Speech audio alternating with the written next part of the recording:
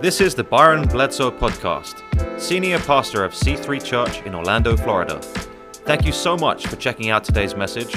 We hope this word encourages you and inspires you. Let's jump into the message. Amen. Hey, good morning, C3. It is great to see you this morning, especially those of you that are here for the very first time. Thank you for choosing to hang out with us this morning. We are thrilled that you're here, and I want you to know if it is your first time, you really do matter to us in the life of C3. In fact, your future is our focus. It's why we exist. We're in a study going through the book of Romans, verse by verse. The book of Romans, the reason we're doing this is it's such an incredible book that teaches us not only what we should believe, but why we should believe it. And today I want to share a story with you from Scripture that's one you may not have ever heard. In fact, I didn't even know this story until I was an adult. I didn't know it was there. This is not a story they taught us in Sunday school when I was a kid growing up. This is not something that was preached about in church, but it's this passage in Scripture, and you got to know about this because I'm wondering, as we hit the end of Romans 13, we've been in Romans for about 25 weeks, the end of Romans 13, I'm wondering if Acts chapter 19 is what was on the Apostle Paul's mind, inspired by the Spirit of God, writing the Word of God. It's all the Word of God, but he wrote it through Paul. I wonder if Acts 19 is what he was thinking about, because in Acts 19, it's a story that changes everything. And it shows us where church changes everything. Acts 19, verse 8. Paul entered the synagogue and spoke boldly there for 3 months, arguing persuasively about the kingdom of God. But some of them became obstinate. They refused to believe and publicly maligned the way. Now, those two words, the way, that is what Christ followers or Christians were called before they were called Christians. They were called people of the way. Jesus said, I am the way, the truth, and the life. No one comes to the Father except through me. And so they were known as people of the way. And some people were not buying what Paul was saying. His message was simple. But notice, so Paul left them. He took the disciples with him and had discussions daily in the lecture hall of Tyrannus. This went on for 2 years so that all the Jews and Greeks who lived in the province of Asia heard the word of the Lord. The lecture hall of Tyrannus, lecture halls in that custom, in that culture, were often named after the owner's name literally being tyrant. It's the first time we find out about this word in history. This is the first time it's used in this sense, tyrant.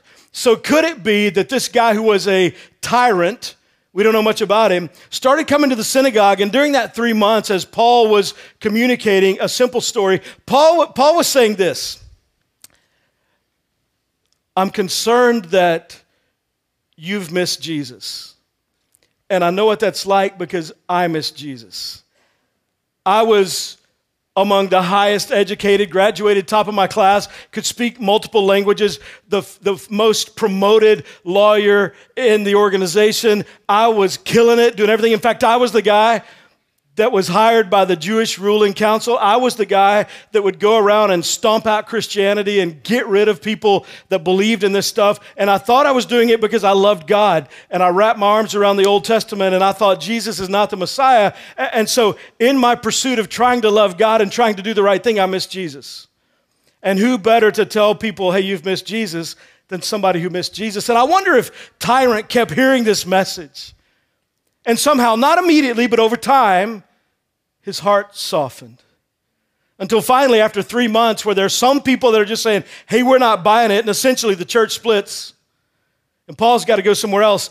I wonder if Tyrant came up to him and said, hey, I'm new to this whole thing, but I've been listening, and I feel like God's doing something in my life, and I don't have much, but I got a building, and if you want to use it to have church every day, go ahead.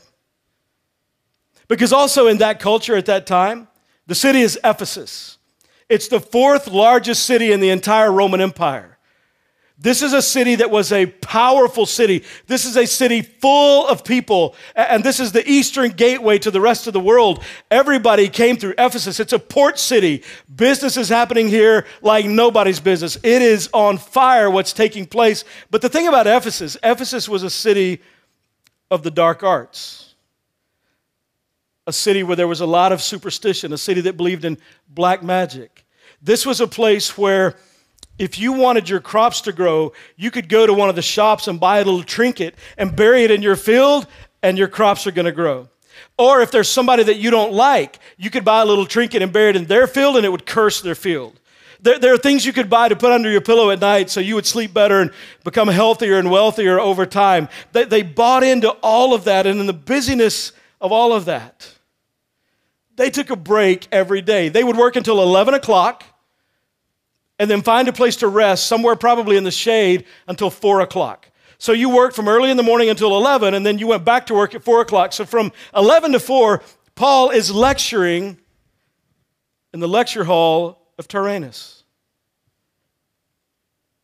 He goes to where tyrants rule, and he says, let me tell you about the Jesus that you missed. And then the next 4 words, God did extraordinary miracles, extraordinary, beyond natural, what's not typically seen, unusual. God did extraordinary miracles through Paul, so that even handkerchiefs and aprons that touched him were taken to the sick, and their illnesses were cured, and the evil spirits left them. Hang on. Do you really believe that Paul's handkerchief, wiping sweater, coughing into, not sure what he did. I just know until 11 o'clock in the morning he was making tents. He was a tent maker, and then at 4 o'clock he'd be back at his job. And you imagine he's teaching every day about how to know God in a personal way, and buzz is going all around town. You got to go hear him. How long are you in town for? I know it's a business trip. How long are you here for? 6 days. 6 days? If you have some time one afternoon, you need to go down to Tyrannus' lecture hall. You got to hear this guy, Paul. You owe it to yourself to just stop by and listen. But because of the response and because of what was happening and the crowds that were growing and the lives that were being changed, maybe there was a day where somebody came by about 9 o'clock in the morning. It's not 11 o'clock yet, and Paul's at his job. He's making tents. And somebody comes by at 9 o'clock and says, hey, I don't know if you heard, Lulabelle's sick. And Paul's like, who's Lulabelle?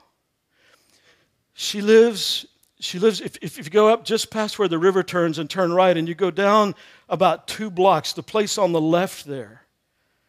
She has a pink flamingo in her yard because she really would like to live in Florida. But she's right there in that spot, and she's sick. You know, Lulabelle, I can't place her. Lulabelle, the one that's going to invent Bluebell ice cream. You got to save her. I mean, she's sick. Come on, you got to leave your job and come with me. I can't leave my job. If I leave my job, I don't get paid. Like you can't just leave your job to go pray for people.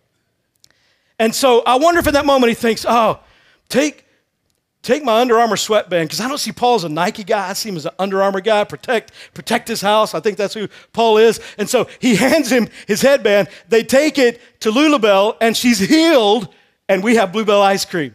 Now, that's not technically true at all. I just kind of made that up. But the point is, some reason, somehow, he couldn't get to everybody, and so they take his handkerchief and touch somebody, and they get healed. The next day they come, hey, so-and-so's sick. Take my apron. They lay it on him, it heals him.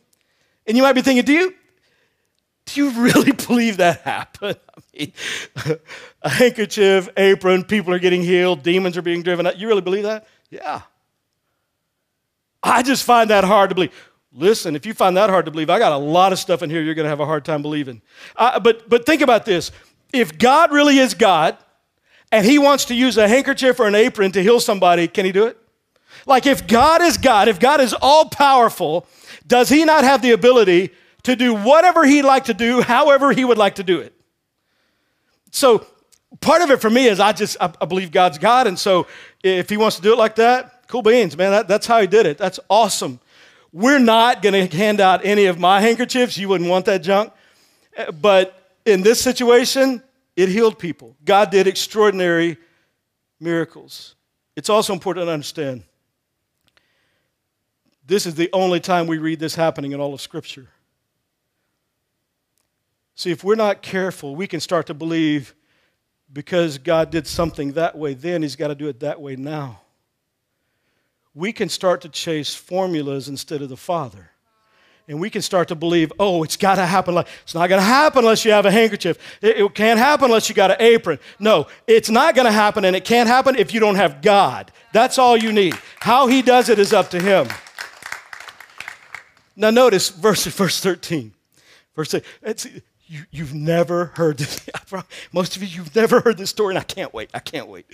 Some Jews who went around driving out evil spirits tried to invoke the name of the Lord Jesus over those who were demon-possessed.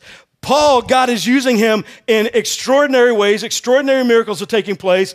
And there's some other people that think, we want in on that. He's getting a lot of attention. Let's start going around to people that are sick and telling them, in the name of Jesus, the guy Paul preaches about, you can be healed. Let's get in on this game a little bit. We want some of the attention. So some of the Jews went around driving out evil spirits. They tried to invoke the name of the Lord Jesus over those who were demon-possessed. They would say, in the name of Jesus, who Paul preaches, I command you to come out. 7 sons of Sceva, that's just a cool name. 7 sons of Sceva, a Jewish chief priest, were doing this.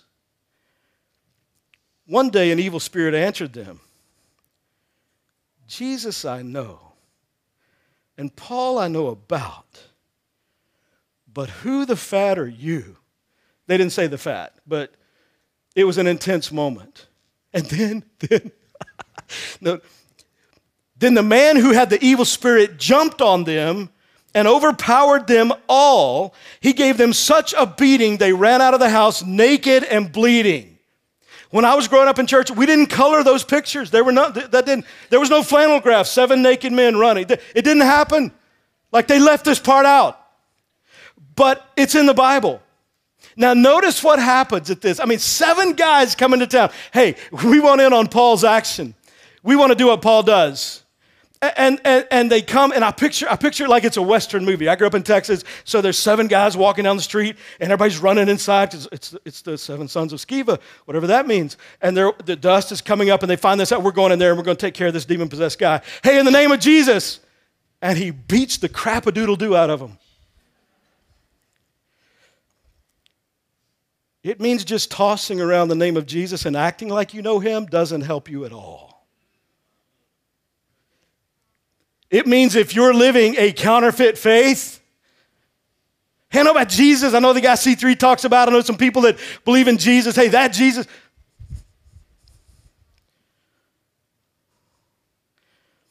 When this became known to the Jews and Greeks living in Ephesus, they were all seized with fear. Why? And the name of the Lord Jesus was held in high honor. Many of those who believed now came and openly confessed what they had done. A number who had practiced sorcery brought their scrolls together and burned them publicly. When they calculated the value of the scrolls, the total came to 50,000 drachmas, about $100,000. In this way, the word of the Lord spread widely and grew in power. On that day, people stopped playing games with the name of Jesus. Notice the phrase in the passage we just read, many of those who believed, I believe Jesus is the Son of God. I've given my life to Jesus. I've invited Jesus to come into my life. I believe he died for my sins. Many of those who believed now came and openly confessed. These were people who said, I believed the truth in my mind, but I was playing a game with my faith in my life. These were believers who had not taken their faith seriously. There's junk in my life. I've been living a game. Christianity is a label I wear, not a lifestyle that I live. Many of those who believed, now something changed. And what's interesting to me, the passage says that what changed them, what happened to them, didn't happen at church. It was when they got home. They took what happened at church, and in processing it, it caused them to go home and do something with it. I wonder how much we miss in life, where we spend time in church and God creates a moment, and when we walk out the doors, the moment dies.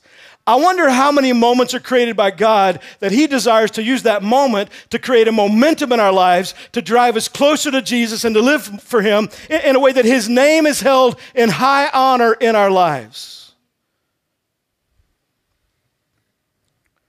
Many of those who believed now. Then there's another phrase. They grew in power. They grew in power. This happens, word spreads, something happens at church, people go home and they're talking about it. It causes them to do something about what they've heard, and they grew in power. I don't know if they grew numerically or not, I don't know. There are other places in the Bible where God says they grew by 5,000 in one day or 3,000 were added to their number. I don't know. But on this occasion, we don't know what happened numerically. We just know spiritually they grew in power. So here's the question. And C3, I got to be real honest with you. I've been asking myself this question all week. This has been, for me, one of the most personally convicting messages to prepare. See, I know I'm up here talking, but if I could be real honest, I'm sitting with you. I'm living life with you. I'm evaluating things in my own life. As I look at this passage, they grew in power. I've got to ask you the question. Are you somebody that calls yourself a Christ follower, but you're missing the power of God? Is there power of God in your life? Is there power of God in your prayers? Like if you could, on a scale of 1 to 10, rate the power of God in your life, I'm not talking about a feeling. I'm talking about a presence. I'm not talking about an answered prayer. I'm talking about a pattern of answered prayers. I'm talking about a settledness and a peace in the Spirit that even when that answer is no, I'm okay with God and I trust Him. I'm talking about sensing His presence in those difficult moments and having Him inspire the words you're going to speak in the moment you need those words.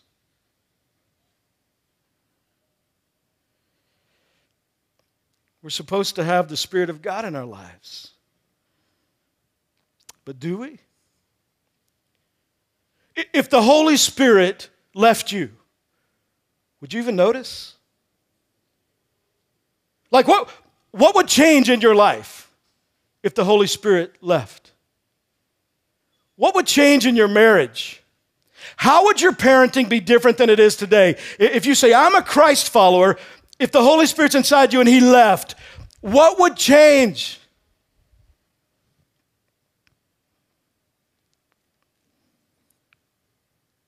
Many who call themselves believers said, we have to stop playing games with the name of Jesus. It has to be more than just a word we throw out at the end of a prayer. It has to have more meaning. It has to be held in high honor in such a way in my life that it's more than just a phrase I comfort myself with saying I'm a Christ follower. It's not a group of people I've aligned myself with. It's a God I'm connected to.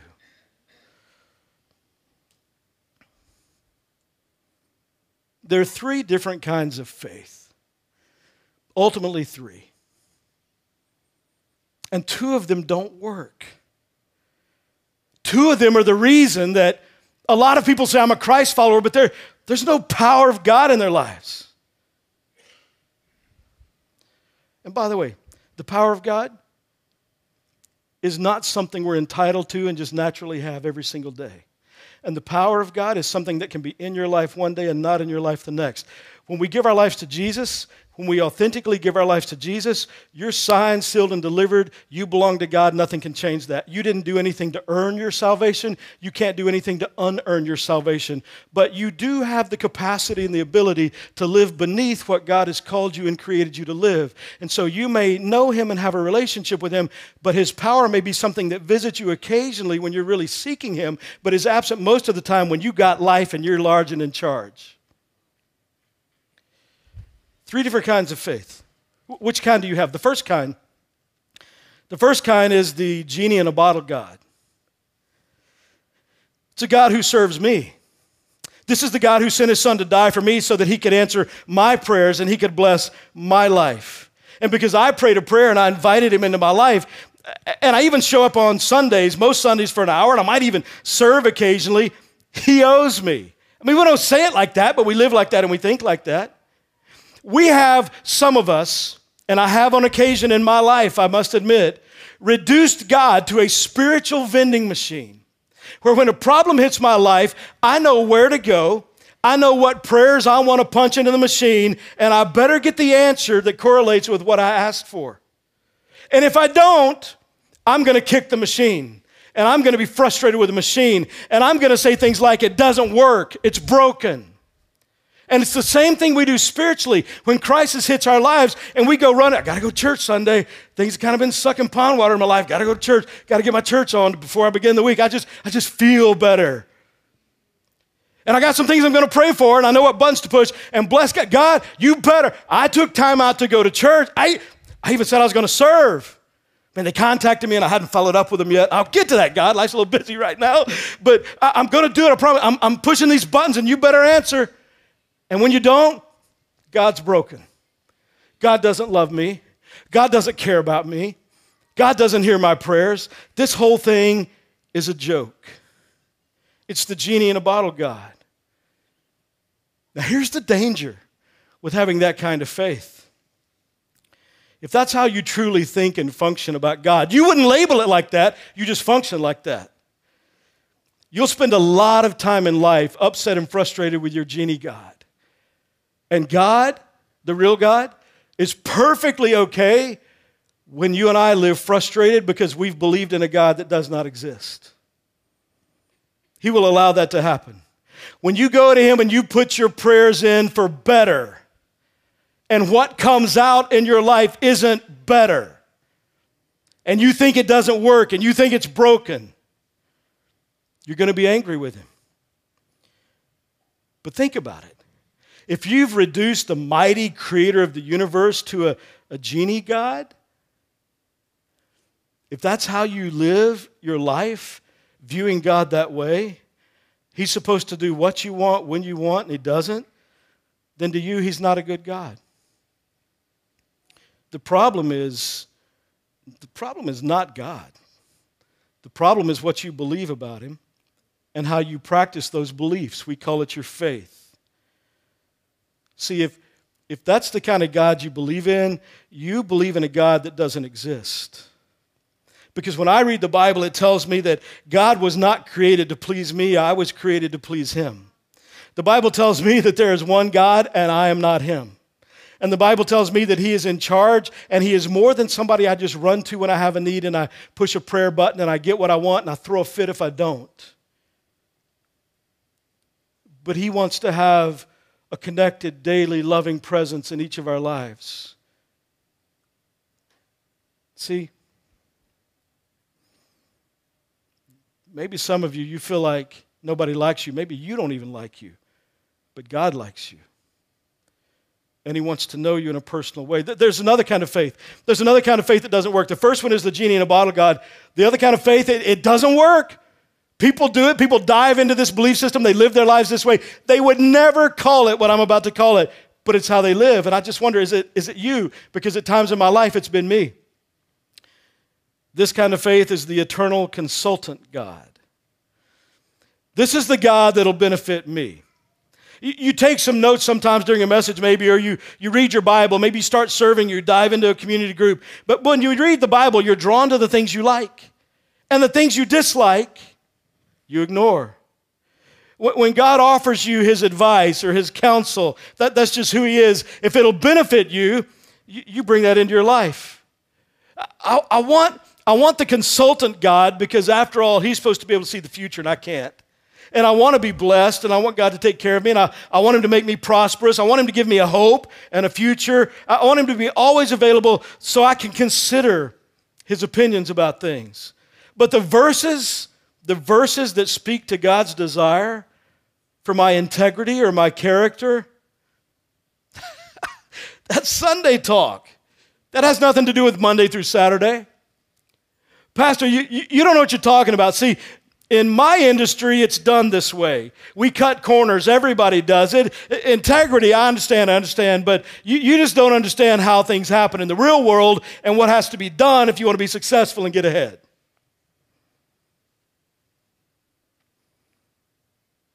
When he speaks to my marriage and I ignore his advice, thinking that I know better than God what loving another human being that's not perfect looks like, we hit the pages where God messes with our sexuality or our sexual identity. Don't worry. He's just a consultant. You don't have to do what he says.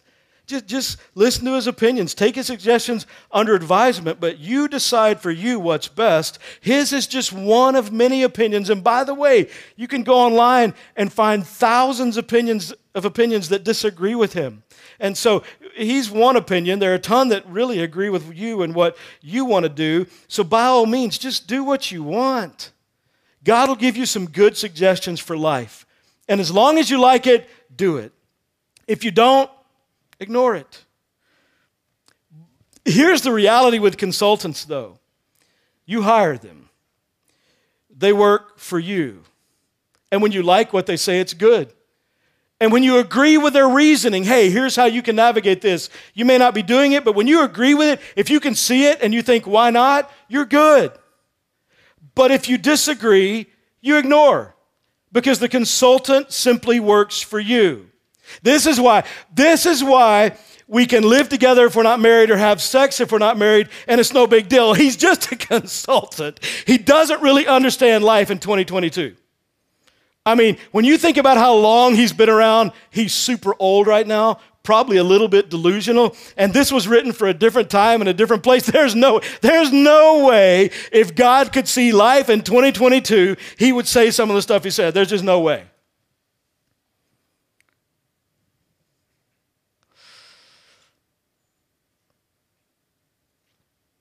If God is merely your eternal consultant, and you take part of what he teaches that you like and you apply it, and there's a lot of stuff that you ignore, let me ask you a question. How's that working for you?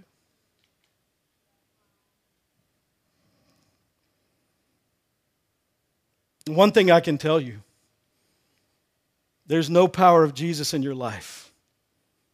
How dare you say that? He answered a prayer I prayed 2 months ago. Oh, I'm not saying God's not gracious. I'm not saying God's not good. I'm not saying that God doesn't occasionally come through for you or show you that he loves you. The Bible says that it rains on the just and the unjust. God is a gracious, generous, good God who does for all of us more than we deserve. Do not assume that because God answered some prayer a couple of months ago that he's just happy doodle do with you. The God of the universe will not be relegated to your consultant. On that day, many of those who believed now came and openly confessed what they had done. Have you just been playing a spiritual game? Have you been just sort of rolling the prayer dice, viewing God as a genie in a bottle or a useful consultant, hitting up the vending machine when you need something, but diminishing who God really is in your own life and who he wants to be? And without even realizing it, diminishing and making very small, if not non-existent, his power in your life and in your family and in who you could be. On that day, Acts chapter 19, in the city of Ephesus, they said, I'm done with that. I'm going to hold my God in high honor. I'm going to hold the name of Jesus in high honor over my life. And I'm going to yield my thinking. I'm going to submit my will to his word. He's in charge of my life. I'm not in charge. 3 kinds of faith. The genie in the bottle faith, the eternal consultant God, or the faith that actually works. And this changes everything. Like when I said, hey, rate the power of God in your life on a scale of 1 to 10. Unless it's a 10, this changes everything. If you feel like, man, I don't sense the presence of God, not in a feeling way, but in a deep, abiding way, I don't feel like I've got the power of God in my life, in my family, this changes. Number 3 changes everything. The third kind of faith is where God is Lord God. And it's the only real faith. See, on that day, people realized that God was not Lord of their lives. On that day, people realized that church is something that makes me plan my weekends differently, but they also realized on that day, church makes me plan my life differently. Like, this isn't just playing a game. I'm not going to make occasional what God says is essential if I want to know His power and His presence. I'm not going to diminish who God has called me to be. I'm going to reprioritize my life with what the Scripture says should be the priority in my life, and I'm going to let God be God. But, today in our culture, the biggest mistake we can make is to tell someone you should not live your desires. You're not supposed to say that. We're supposed to applaud. I mean, isn't it that if we love people, we applaud anything and everything they want to do, whoever you want to be?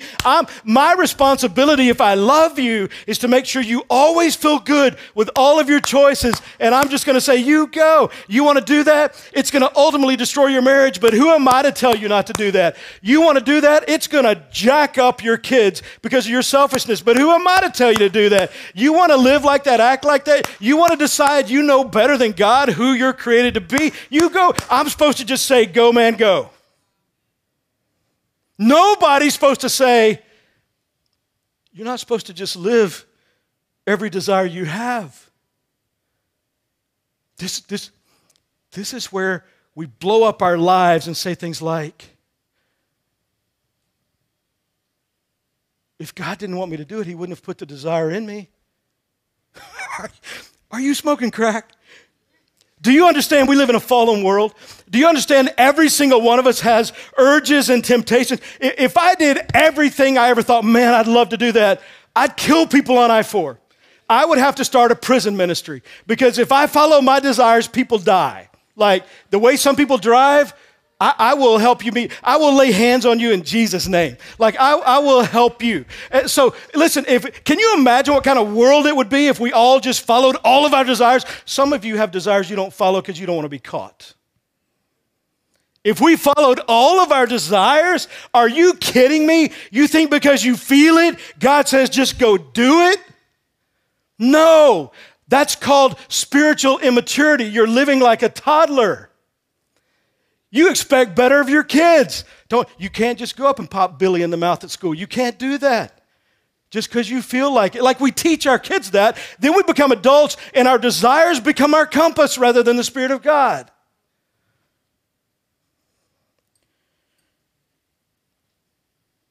But we're not supposed to tell people, don't follow your desires. But isn't that what Jesus said? I think Jesus said, deny yourself. There are some things that you need to say no to you about. Deny yourself. Take up your cross and follow me. Isn't that what He said? Didn't He tell us not to yield in our lives to the sinful desires that we have sometimes? Isn't the most healthy thing you and I can do if we're playing the long game? And we want a life that honors God. We want the name of Christ to be held up high in our lives. We want God's power and presence in our lives and our family. Isn't what we're supposed to do to deny the flesh and say no to sinful desires and yes to what God says? But you're not supposed to tell anybody that in our culture. But in every encounter where Jesus asked people to follow Him, He invited them to follow Him. Jesus, I can't find a place where Jesus says, I'm signing up to follow you. You be in charge. And every occasion, He tells people, you're going to have to lay down your life. You're going to have to lay down some of your desires. You're going to have to give up on some things that you want for you and trust that what I have is better for you. It's why a lot of people that attend church refuse to live with God as Lord God. You're just not going to deny your right to be you because of some words from a book a couple of thousand years ago. But on that day, They saw 7 naked, bleeding brothers running down a street, and it hit them. They just got tore up in a spiritual battle because they were pretending to be something they weren't, and they thought using the right language and doing the right thing was enough. It hit them. We've been playing games with Jesus' name. My faith, it's a game that I play. I say that I have it, but He's not Lord. He's a genie in a bottle, or He's a consultant that I consider His advice. And they went home on that day, and they got out their junk, and they brought it back. They didn't sell it. They didn't want anyone else to have it. They burned it, and $100,000 went up in smoke. Because this is going to cost you. Allowing God to be Lord of your life will cost you. But they said, we don't care. We're done playing games with church. We've seen what playing games can do. And it was a wake-up call to the church in Ephesus. And then we come to Romans 13. Let's do Romans because we're supposed to be in Romans. Let's do it just for about 2 minutes. Romans 13. I wonder if all of that was on Paul's mind when the Spirit of God inspired him to write the end of chapter 13. Because in verse 11, hey, C3, we spent 25 weeks going through the book of Romans, week after week, seeing how much God loves us, week after week, seeing what God offers us, week after week with God saying, you don't deserve my love, but I'm going to give it to you anyway. Week after week, God showing over and over and over again how much He wants to know you and be in relationship with you, a daily, intimate, personal relationship with a living God. 25 weeks. And Paul says, now it's time. And I wonder as he pens these words, if what happened in Ephesus was on his mind and he's thinking, man, what happened in Ephesus, I hope it happens in Rome. And I wonder if the Spirit of God is thinking, man, what happened in Ephesus and began to happen in Rome, I hope it happens at C3 today. Verse 11, and do this, understanding the present time, the hour has already come for you to wake up from your slumber.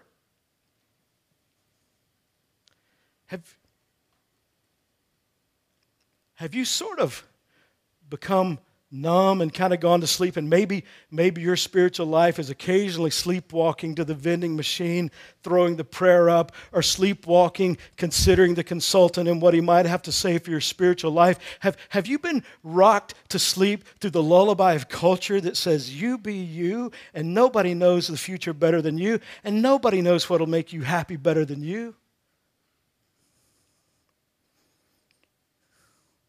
The hour has already come for you to wake up from your slumber because our salvation is nearer than when we first believed.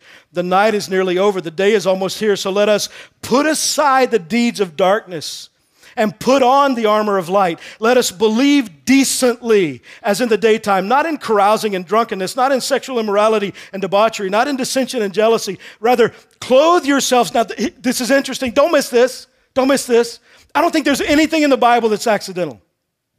Right here, verse 14 could say, rather clothe yourselves with Jesus Christ, but it doesn't. Rather clothe yourselves with the Lord Jesus Christ. And do not think about how to gratify the desires of the flesh. Your issue, your stagnancy, the lack of power in your life, the lack of presence of God in your life, the lack of the ripple effect of what the power of God in your life could do in your family and relationships and career and with your finances, the lack of you not living who God created you to be and what you could be, it could all come down to you got faith, but He's just not Lord.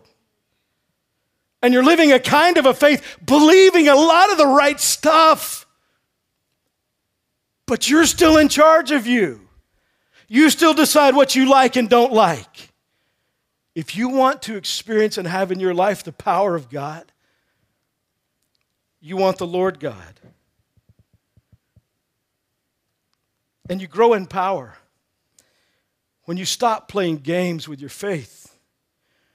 When you stop pretending that you can follow Jesus without following His teachings, it doesn't make sense. When you hold Christ in the highest honor, when you go all in, more power is available to you than you could ever imagine. So what would happen today if we did what they did on that day? What would happen if Jesus went home with you? If he said, hey, let me see what you watch. Let me see what you read. Let me see your laptops and your phones and your devices. Let's look at the history just for the past couple months and what you click on and what gets viewed. Let's go to your bank website or your financial website. What do you do with how I bless you? Let's look at the film. We'll put it on the screen. Let's look at the last 3 months of your marriage or your singleness. I owe it to you to ask you. And you owe it to yourself to ask yourself and honestly answer. What in your life has to change for you to have more power? What is it that you know? Man, you believed, but now, as a follower of Jesus, you know there's this thing in my life that's not honoring to God. There's this area of my life where Christ's name is not held in high honor. There's an area of my life where I don't represent Jesus well to myself or my family or my friends. What is it that has to change for you? What do you need to go home today like they did on that day and deal with honestly and courageously that the you of 5 years from now would give a standing ovation to the you of today because you did something with what you heard. You didn't just hear it and go back to the life that lacked power. What needs to change?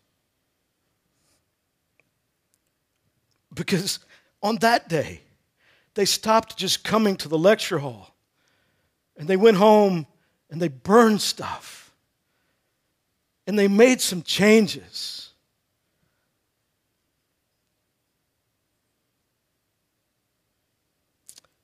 Today, I want to ask you to make a decision. In fact, I need to be honest. Every single person is going to make a decision in this room today. And for every single person, whatever you decide, it's going to cost you something. You get to decide, based on your decision, what the cost will be. Some of you are here and you would say, I'm content just going to the lecture hall. I'm okay with the vending machine because hopefully sometimes I'm going to get what I asked for. I'm okay for right now. Life's not horrible. I'm okay with God just being the consultant. There's some areas where I'm having a lot of fun, but there's some areas of my life that I know I would have to get rid of some things that aren't pleasing to God. If I'm going to put Him in first place over everything in my life, no, thanks. I'm not ready for that. That's going to cost me. And you can make that decision. And if you make that decision, I want you to know you're loved here. You're welcome here. But I want you to understand, those of you that make that decision, you will pay the highest price. You will pay the highest price, and it will be a price higher than you can even imagine, because God, who deeply loves you so much that He invites you to call Him Father, has never been wrong. And He, the creator of life, knows how to best live life. He knows you better than you know you. And then there are others. You have to decide, am I done playing games with church? I want more of the power of God in my life. I want to see the Spirit of God working in my life. And honestly, He hasn't been Lord of my life. He's been Lord of my Sunday morning. But He's not Lord of my Monday afternoon or my marriage or my parenting or my relationships or my finances. I know Jesus, I've invited Him to come into my life, but He's been more of a genie in a bottle or an eternal consultant. And I want more than that. On that day, the church woke up. And they said, we're done playing games. And they grew in power. And what happened on that day can happen on this day. If you will do on this day what they did on that day. And if church won't just be an hour we spent here, but you'll go home and you'll honestly listen, please. You owe it to yourself to do this. Honestly evaluate. What kind of faith do you have? Is God the Lord of your life? And I've never met anybody who decided to say, okay, God, you be Lord. It's going to cost me. There's some things I have to give up. There's some things that will be inconvenient. There's some things I don't prefer. There's some things I want to do that I can't do. But ultimately, God, you're God and I'm not. And I'm going to trust that because you're God, you know what's best for me. Because you love me enough to allow your Son to die for me. You're trustworthy. Man, I want that for you. But it doesn't matter how much I want that for you. You've got to want it. You've got to pursue it. I can't do it for you, and neither can anyone else.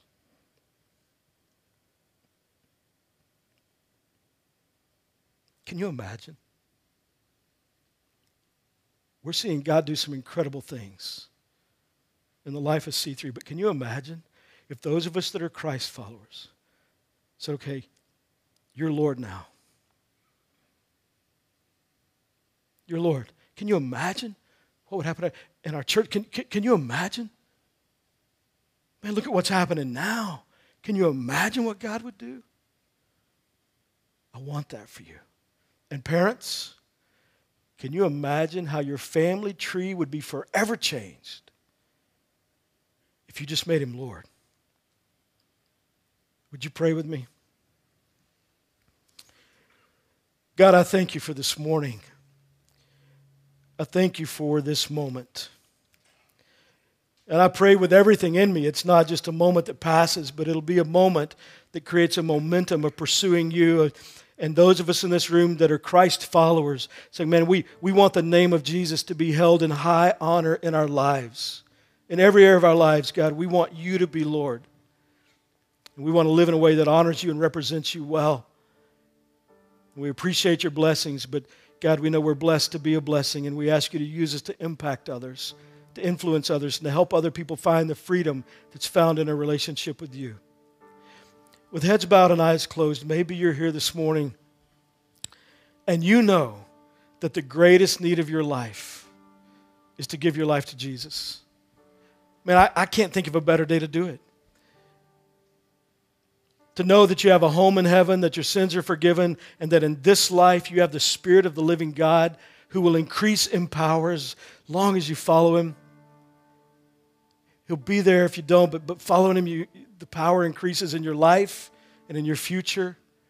If you'd like to pray a simple prayer to invite Jesus to come into your life, man, I'd love to lead you in that prayer. You can pray it out loud, or you can pray it just in the quietness of the moment in your heart.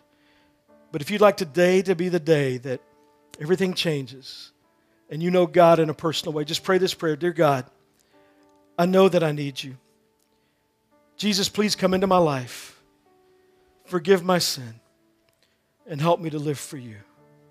Thank you for loving me. In Jesus' name, amen. Hey, thank you so much for tuning in. If you just prayed that prayer, we would love to know that. Go ahead and text your name to 407-487-8311, and we would love to be praying for you. And hey, we just wanted to say thank you so much for your faithful generosity. If you're looking for more ways to give, go ahead and visit givec3.cc, and there you have several options to give. And if you're in the Central Florida area, we would love to see you here on Sunday mornings at 9:30 or 11 a.m. Come join us, and we would love to see you here. And don't forget to subscribe.